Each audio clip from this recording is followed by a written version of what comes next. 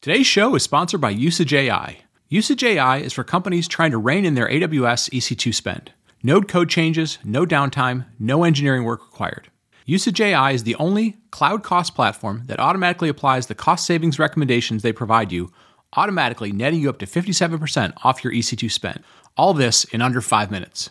Join companies like Deal, Kick, and FabFitFun by visiting usageai.com/cloudcast to get started today. That's usageai.com/cloudcast. Cloudcast Media presents from the massive studios in Raleigh, North Carolina. This is the Cloudcast with Aaron Delp and Brian Gracely, bringing you the best of cloud computing from around the world.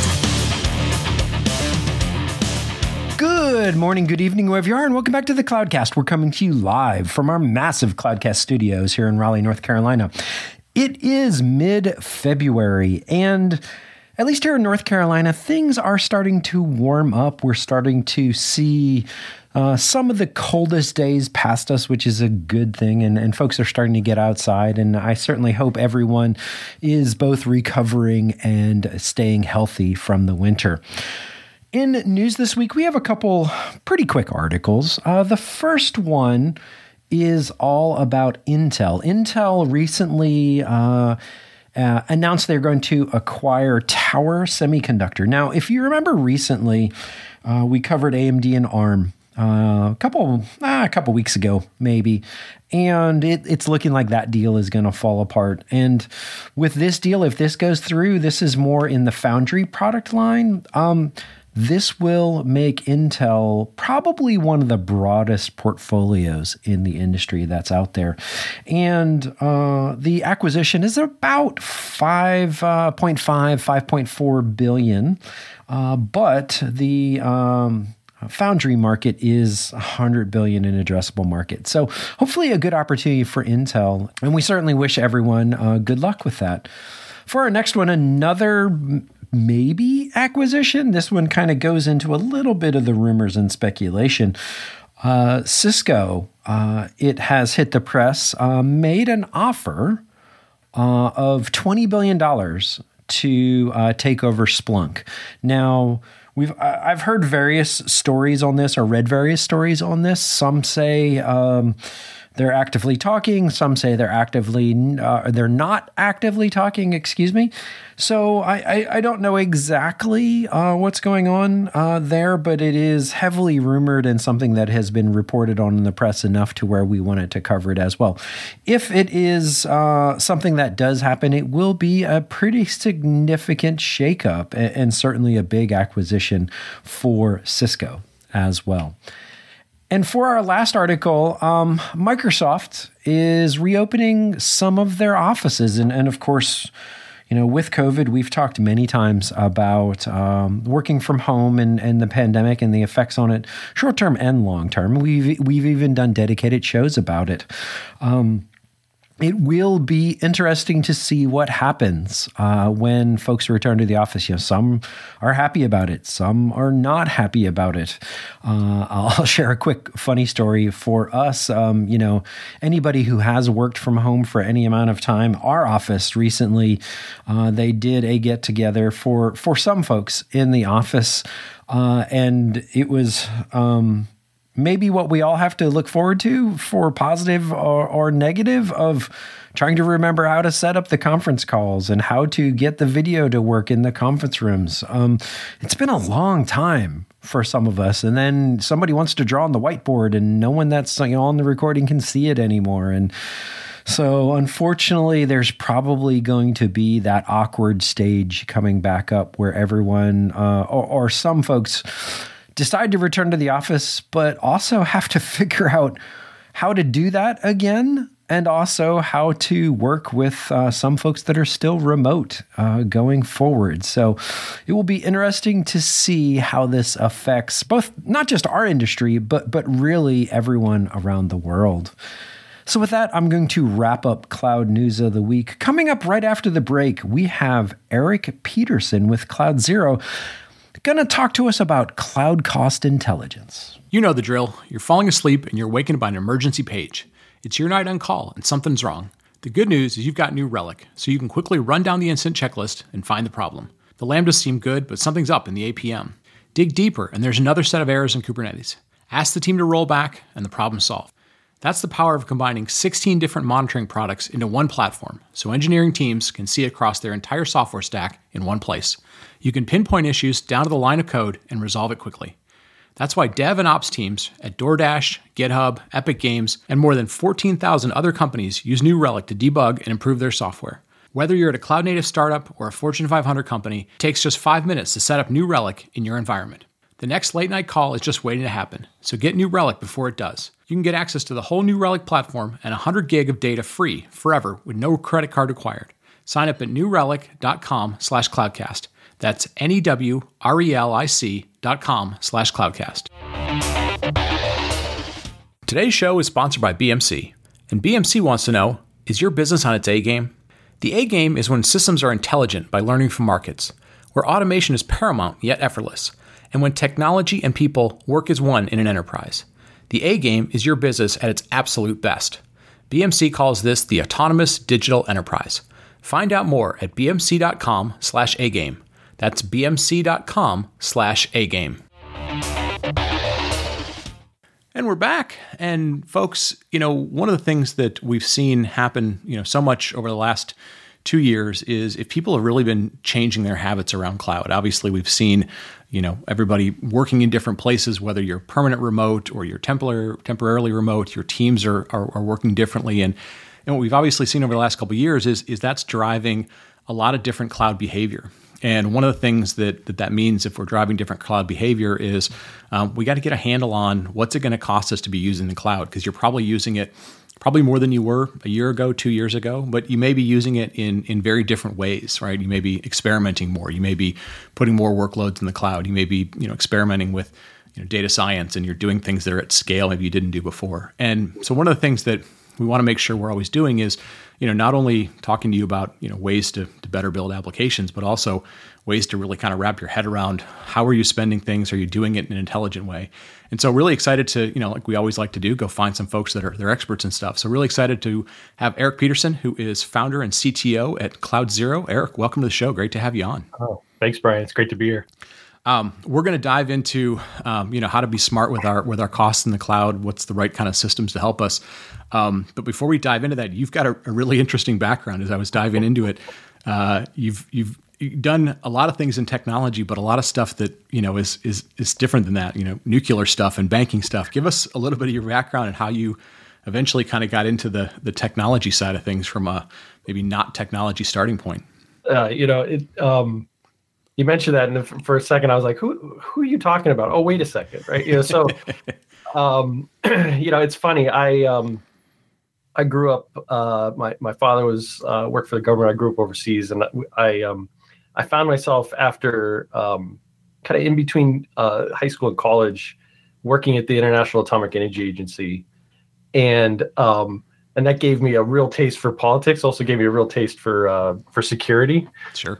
Made me, both optimistic for the world and cynical at the same time. And I think that, that kind of set me on the path. And then I spent 20 years almost in the application security industry before I decided I needed a break. And I had gotten the cloud bug. I jumped in hard on that. And it really kind of set me up for where we are today with with everything that we're working on right now. But oh my gosh, yeah, those are some interesting times working with UN weapons inspectors, people going out to Iraq and coming back with computers filled with sand, just crazy stuff. That was a lot of fun when I think back on it. Yeah, no, and I sort of always like finding folks in our industry that started in something like that, because there's times when I'm sure you sit around and go, I used to work on literally life and death stuff and future of the planet stuff. And now I'm worried, people are worried about a bug or a typo in a doc, like really like there's probably a scope of problem issue sometimes. It cracks me up that like maybe the first real job I had ever in my life was probably more consequential than to all the way up leading up to now what I would of course, believe I'm working on right now. But back then, like the stuff that we were working on determined whether or not countries were exploiting nuclear weapons, right? Building nuclear weapons. Like we were looking at North Korea, we were looking at Iraq, like all this crazy stuff. And, right. Now we're working on something much more important is how much are you spending on this cloud bill? That's right. That's right. Right. That's right. Well, let's start by talking about sort of maturity levels of not just companies using the cloud. Obviously, every day there's sort of interesting new stories, but sort of even groups within organizations, within companies. For me, I feel like the engineering teams have gotten fairly mature about using the cloud. But like, how do you find other teams? Because everybody these days, whether you're a product manager or you're a marketing organization or you're finance, you're using the cloud in some ways, and sometimes maybe you're just using SaaS, but sometimes you don't really know what you're doing. Like, give me a sense of you deal with a lot of folks, especially spending money in the cloud. What's the maturity level kind of across the board? Where's their peaks? Where's their valleys? Yeah, I think in a lot of ways we've gotten more mature. Infrastructure as code has really become the way the majority, at least we're all talking about it. Most of us are not clicking around in the console, or at least if we are, we're smart enough not to admit it at parties. Yep. And DevOps has become kind of the norm. We think about CI/CD and continuous deployment, but we've still, I think, managed to be pretty immature about how we're building systems in the cloud, actually, even today. And we're almost, we're over a decade into it for most people. And I still think it's kind of amazing that we send the people who are making the buying decisions off to make the decisions without having them really part of the cost conversation, right? Every engineering decision, I like to remind people, every engineering decision is a buying decision, right? Yeah. This move to the cloud was, pretty amazing for like all kinds of reasons. We could talk about it all day long, but at the end of the day, like there was a real revolution that happened kind of under our noses, where that the CFO or the CIO stopped making the buying decision, and the engineer who's building something is making maybe dozens of buying decisions every hour of every day, actually. Right. Right. They go one direction, it costs $5. They go another direction, it costs $5,000. And they're not part of that conversation. They might not even have the prices or the knowledge of how much those decisions are going to cost them in front of them at all. And that really messes with messes with the model. I think it's a reason why we have some of these big kind of cost challenges. Yeah. Well, and it's hard because there is no sort of universal unit of cloud, right? Some things cost by time, some things cost by capacity, some things cost by streams or whatever it is. So it's hard enough to keep track of all these technologies, let alone understand, well, is that expensive, or even some things like I always have this thing I say with people, like when you start dealing with really big numbers, like people can't comprehend big numbers, but like they'll do things like go, oh, okay, well, here's how much money I make. And that would seem like a lot if it was my money I'm spending. Right. But yeah, you don't, so if somebody tells you, well, it's 0.0036 per 1,000 streams, and you're sort of like, well, is that expensive? Is that not expensive? So we don't have a baseline. Like people don't really understand it, and, the engineering and building anything has always been about constraints, working within constraints, right? You start with, well, this is how much memory you have, or disk space, or compute power, or whatnot. And for better or worse, we moved into the cloud and found ourselves in this happy land of no constraints. Mm-hmm. At least that's what our cloud providers want us to believe, is like, you have no constraints. Scalability is no longer an issue. Go build and do amazing things. Right. Right. I hear that at every reInvent, every cloud conference. That's right. And well, that's great. I've got like infinite scale, but I don't know about you, Brian. I don't have infinite wallet, right? Right. And nobody's figured that out. If we figured that out, we'd be on vacation right now. So, so people have to incorporate some sort of concept of what I like to think of more than cost is really efficiency. Yeah. What are you doing in order to efficiently use this resource, and not so much how much you're spending, but then to take that and put that in terms of like what it costs to deliver value. And what is your return on that investment? Because, newsflash, if you're working at a successful company or even an unsuccessful company, your cloud spend is almost certainly going to go up over time. If you've built your systems in a very, I'd say, cloud focused or cloud native way. They should be elastic. They should be growing. They should ebb and flow according to demand. And if you're adding new customers, your costs are going to go up. But what's the deeper question isn't like the total dollar figure, because I think the total dollar figure is kind of useless to an engineer. It's more about what does it cost to deliver value. So if I work for a company that processes emails, it's probably pretty useful if I know how much it costs to process a email, right? Or 1,000 messages. And the best part about, if I focus in on that number instead of the total spend, like who cares how much I'm spending on EC2? What does it cost for my company to deliver value? Then I can say, oh, well, wait a second, it costs us, 5 cents a message. But I present it, I present that to the rest of the org, and the org goes, wait a second, we're only pricing at 50, at half a penny per message. Right. We're losing money on everything that we do. Now you can go to the engineering team and say, I don't care what you do, Kubernetes, serverless, something new and cool. Just figure out the unit cost so that we're profitable or at least breaking even, for God's sake. Right. Well, right. And that's hard sometimes because your end customers don't care what your system cost, right? They're clicking around your web page, they're leaving it idle, they're doing whatever. They could care less.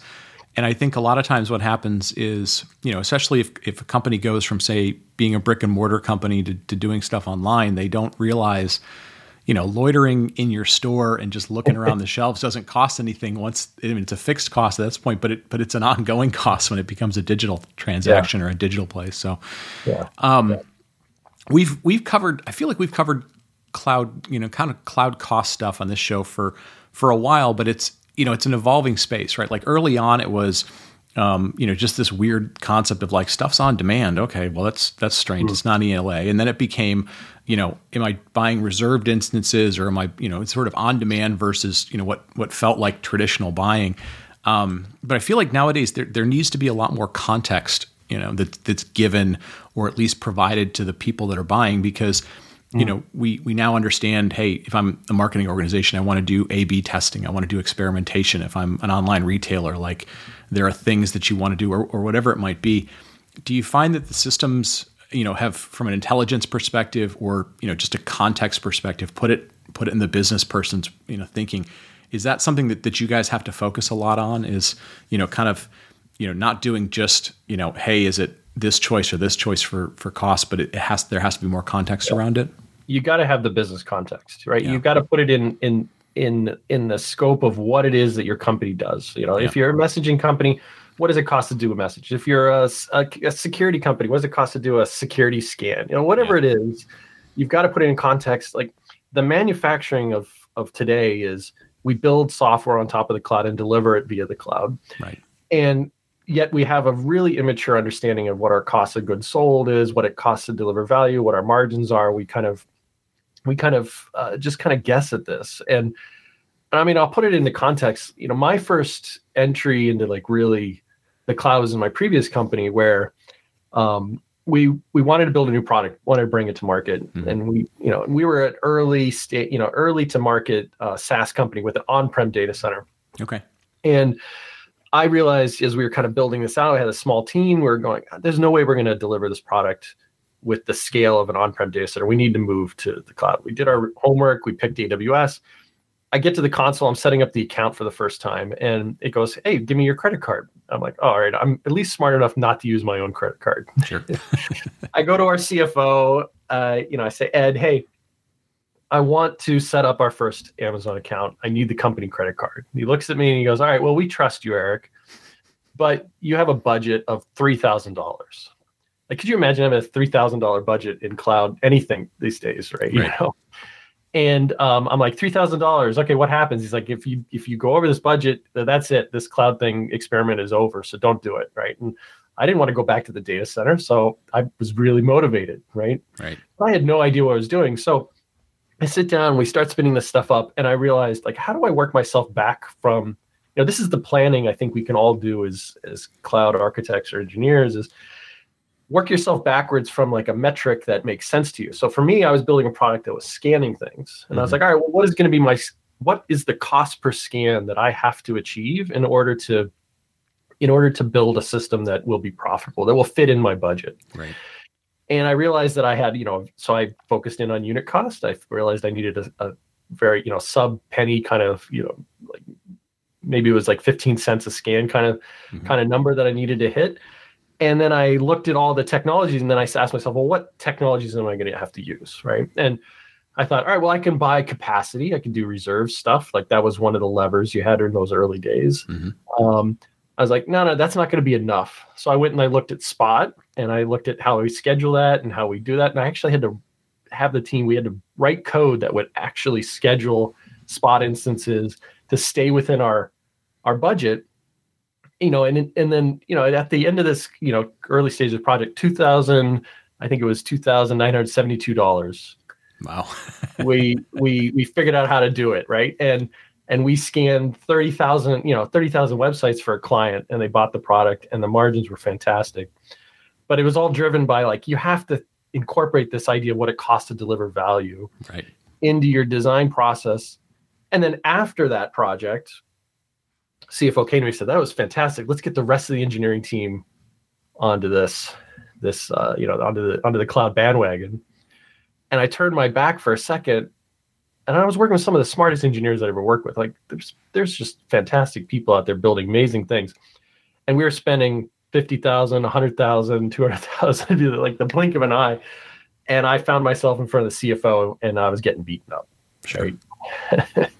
So, that's what kind of brought me to where I am now, which is like, there's got to be a better way to get people thinking about this. How can we bring business context, visibility, so that the people building these things understand what they're doing, that the finance team doesn't get pulled into a conversation about Kubernetes. They don't care about Kubernetes, right? They care about what does it cost to deliver value?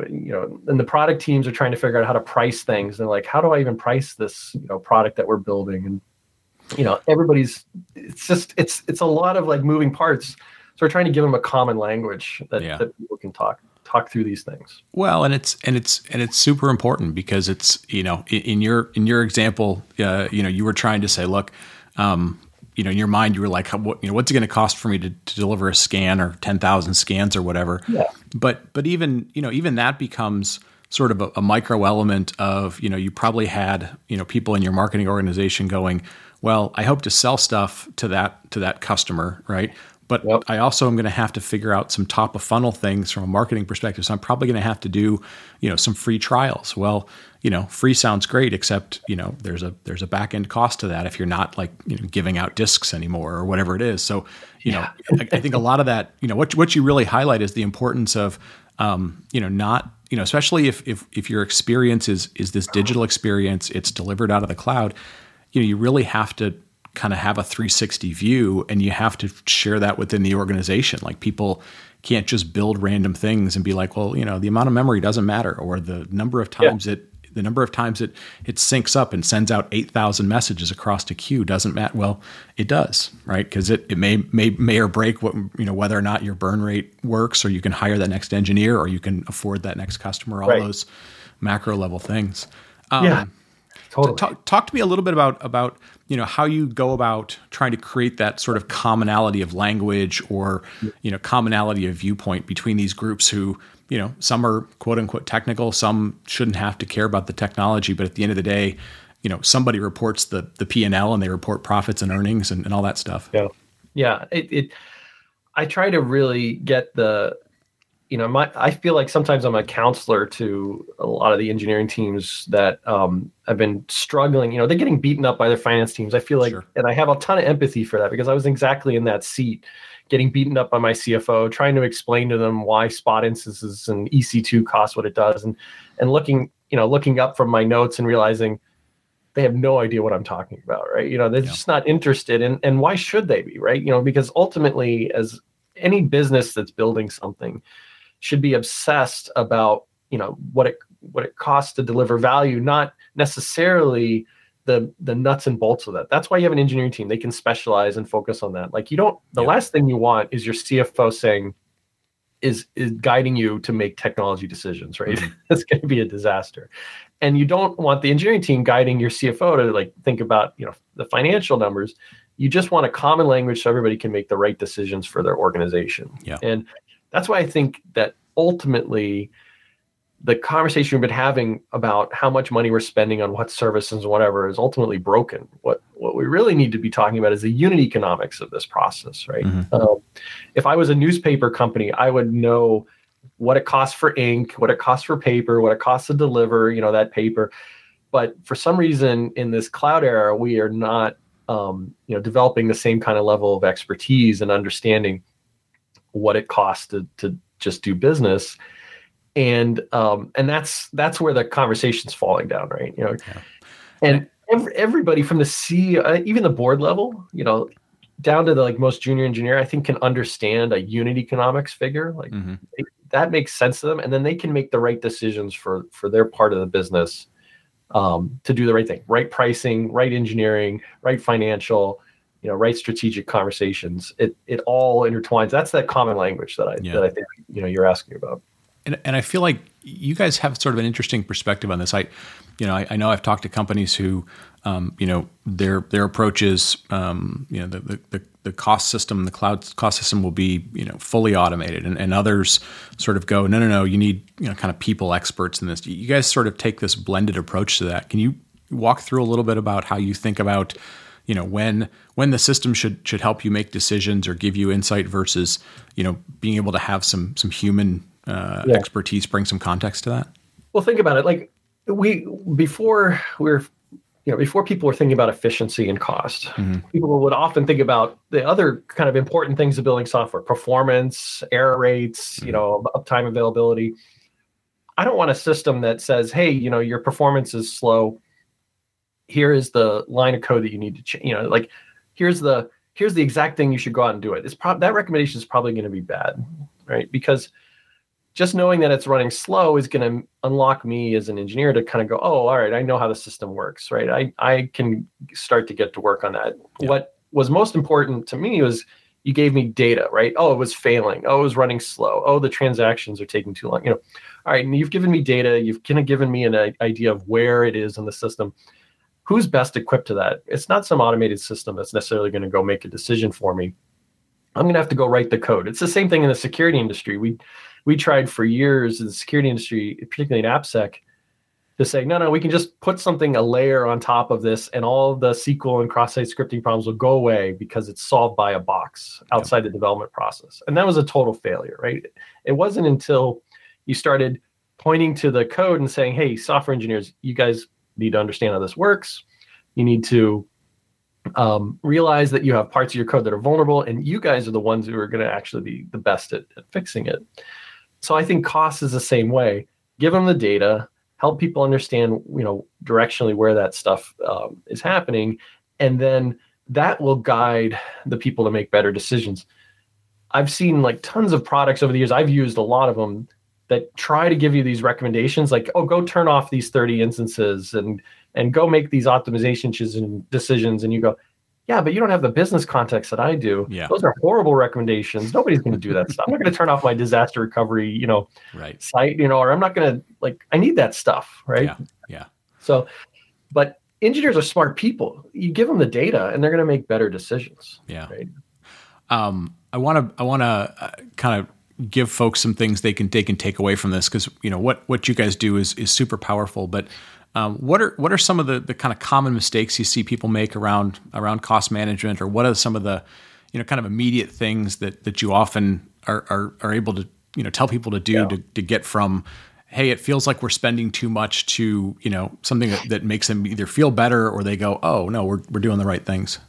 Yeah, I mean, there's even to this day, there's always the stuff about turning off the lights and things like that. Sure, but honestly, and that's easy stuff. Most of that low-hanging fruit has been solved. Also, buying RIs. I see people buying reserved instances and doing that stuff, and they do a fantastic job. Where they're making common mistakes is not understanding shared costs, not understanding how they might have that big shared database that's used by all 5 different teams. And they don't understand how that shared database's usage is broken up across those teams. They can't properly allocate or attribute the costs of these shared things, or they're just throwing it in a spreadsheet and they're doing simple math. They're not building a a model that's based on real telemetry, right? And because of that, they're making bad engineering decisions, or they're making bad kind of strategic decisions, and not realizing, wait a second, this little system over here built by some interns last summer is accounting for 90% of our transaction volume on our database. And that's why our Snowflake bill is so high, right? Yeah. Instead, they were just dividing it across their 5 different products and saying, well, that's just what it costs. What's really amazing, like unlocks just unbelievable kind of fast cost savings, more savings than I think anybody can kind of comprehend, is when you say, no, like your database costs for that shared component are driven by these transactions, which is coming from these components or these services or these teams within your organization. And then people have that aha moment where they go, oh, wow, I had no idea. Why is that thing querying every 30 seconds? Actually, it could do that every day. Right. So you're getting into the, customer level, feature level, right. That level, which is, that seems really important. It's huge. And then people make a one-line change and their costs drop by like 10x. Yeah. And it wasn't like spending this undifferentiated time where they're like searching for the coin. I call it like searching for the coins in the couch, right? Mm-hmm. Yeah. It's such a the opportunity cost for that is it's a total waste, right? Forget it. Go find the mistake that happened. We do it all the time. We use our product, of course, for ourselves, and we know exactly what a cost per query down to a customer is, right? I can tell you how much every query hitting our database is costing us, and which customers are driving that, and which services or components in our environment are driving that. And we found something just the other day. I was talking with the engineering team, and they realized they had a simple statement that said, run all these queries every day, but they only generate reports every Monday. And they're like, why are we doing this every day? That Nothing ever happens. They made a one-line change. It's huge cost savings. Yeah. And like that's the real opportunity here, when you can like point people at it, and it's a really fast kind of activity. It's not a lot of work to get there. Right. But we have to think differently about these shared costs. We can't just divide them by X. We have to base these calculations on real telemetry, right? And that's where you combine. This is something that I think is really unique to what we're working on, is we don't just look at the cost data. We look at the cost data and the activity, right? What are the services or your customers or your things? How is all that coming together? And that unlocks this amazing insight. Yeah. Well, and it's like you said early on, it's no longer about, are you getting to the cloud? It's, this is the new, manufacturing, right? You're manufacturing sort of digital assets. And if anybody ever takes the time to sort of study kind of manufacturing principles, those folks, I mean, they measured from day one. They knew every step of everything. They were constantly optimizing. And, kind of like you said, bringing that mindset to, to software, to sort of awareness of your business, and then, contextualizing it. Like, what does this mean for a customer experience? What does this mean for why are we running those reports every day? So yeah, it's kind of awesome to see that we're beginning to get closer to, that level of awareness and granularity, and then hopefully making better decisions. Yeah. I mean, we're making, efficient cloud-driven innovation possible for every organization that we're working with. And we're getting people to think about this in a completely different light, where they're able to understand the cost of, their buying decisions that they're making every day, that they're able to see the how things interrelate, and then make real decisions that have real demonstrable impact on the bottom line. Yeah. Ultimately, we're engineering profit out of this. I want to change the conversation from cost to profit, because that is ultimately what we're all trying to do. We're not spending this money as a sunk cost. We're spending this money because for every dollar I spend on my cloud provider, ideally I would like to get $8 back. Sure.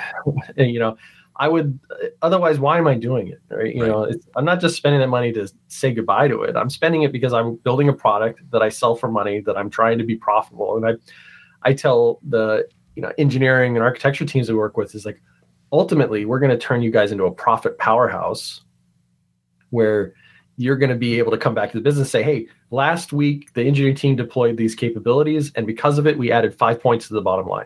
Yeah. No, that's right. Yeah, well, I mean, it's great. It's great for your investors, but it's great for just motivating people, making them feel like they're they're part of what's driving the business. So that's awesome stuff. Eric, I think we're going to kind of wrap it up there. I appreciate you diving into sort of experience of how you think about this stuff. The context of the broader context of it. If folks want to dig into CloudZero a little bit more, pick your brain some more, what are some good ways to engage with yourself or engage with the team? Yeah. Find me on Twitter at Sildexis, SILDXIS, or our CloudZero Inc. Twitter. That's a great place to reach out. I'll get the buzz on my phone instantly. I love talking with people, and I'm really generous with my time. If people want to have a open conversation about this, just reach out. We can get a 30-minute conversation going. It's just something so near and dear to my heart. And of course, hit up our website and let us know what you think. Yep. But all feedback and conversation is welcome. This has been fantastic conversation, Brian. I really appreciate it. Yeah, no, well, we appreciate it as well. And folks, with that, I'm going to wrap it up. On behalf of Aaron and I, we want to thank Eric so much for his time and his insights today. As always, folks, thanks for telling a friend. Continue to grow the show. Thanks for telling a friend. Thanks for helping us grow the community. Thanks for giving us feedback on Apple Podcasts and all the ways that you get your show each week. And with that, we're going to wrap it up. Thank Eric again, and we'll talk to you next week. Thank you for listening to The Cloudcast. Please visit thecloudcast.net to find more shows, show notes, videos, and everything social media.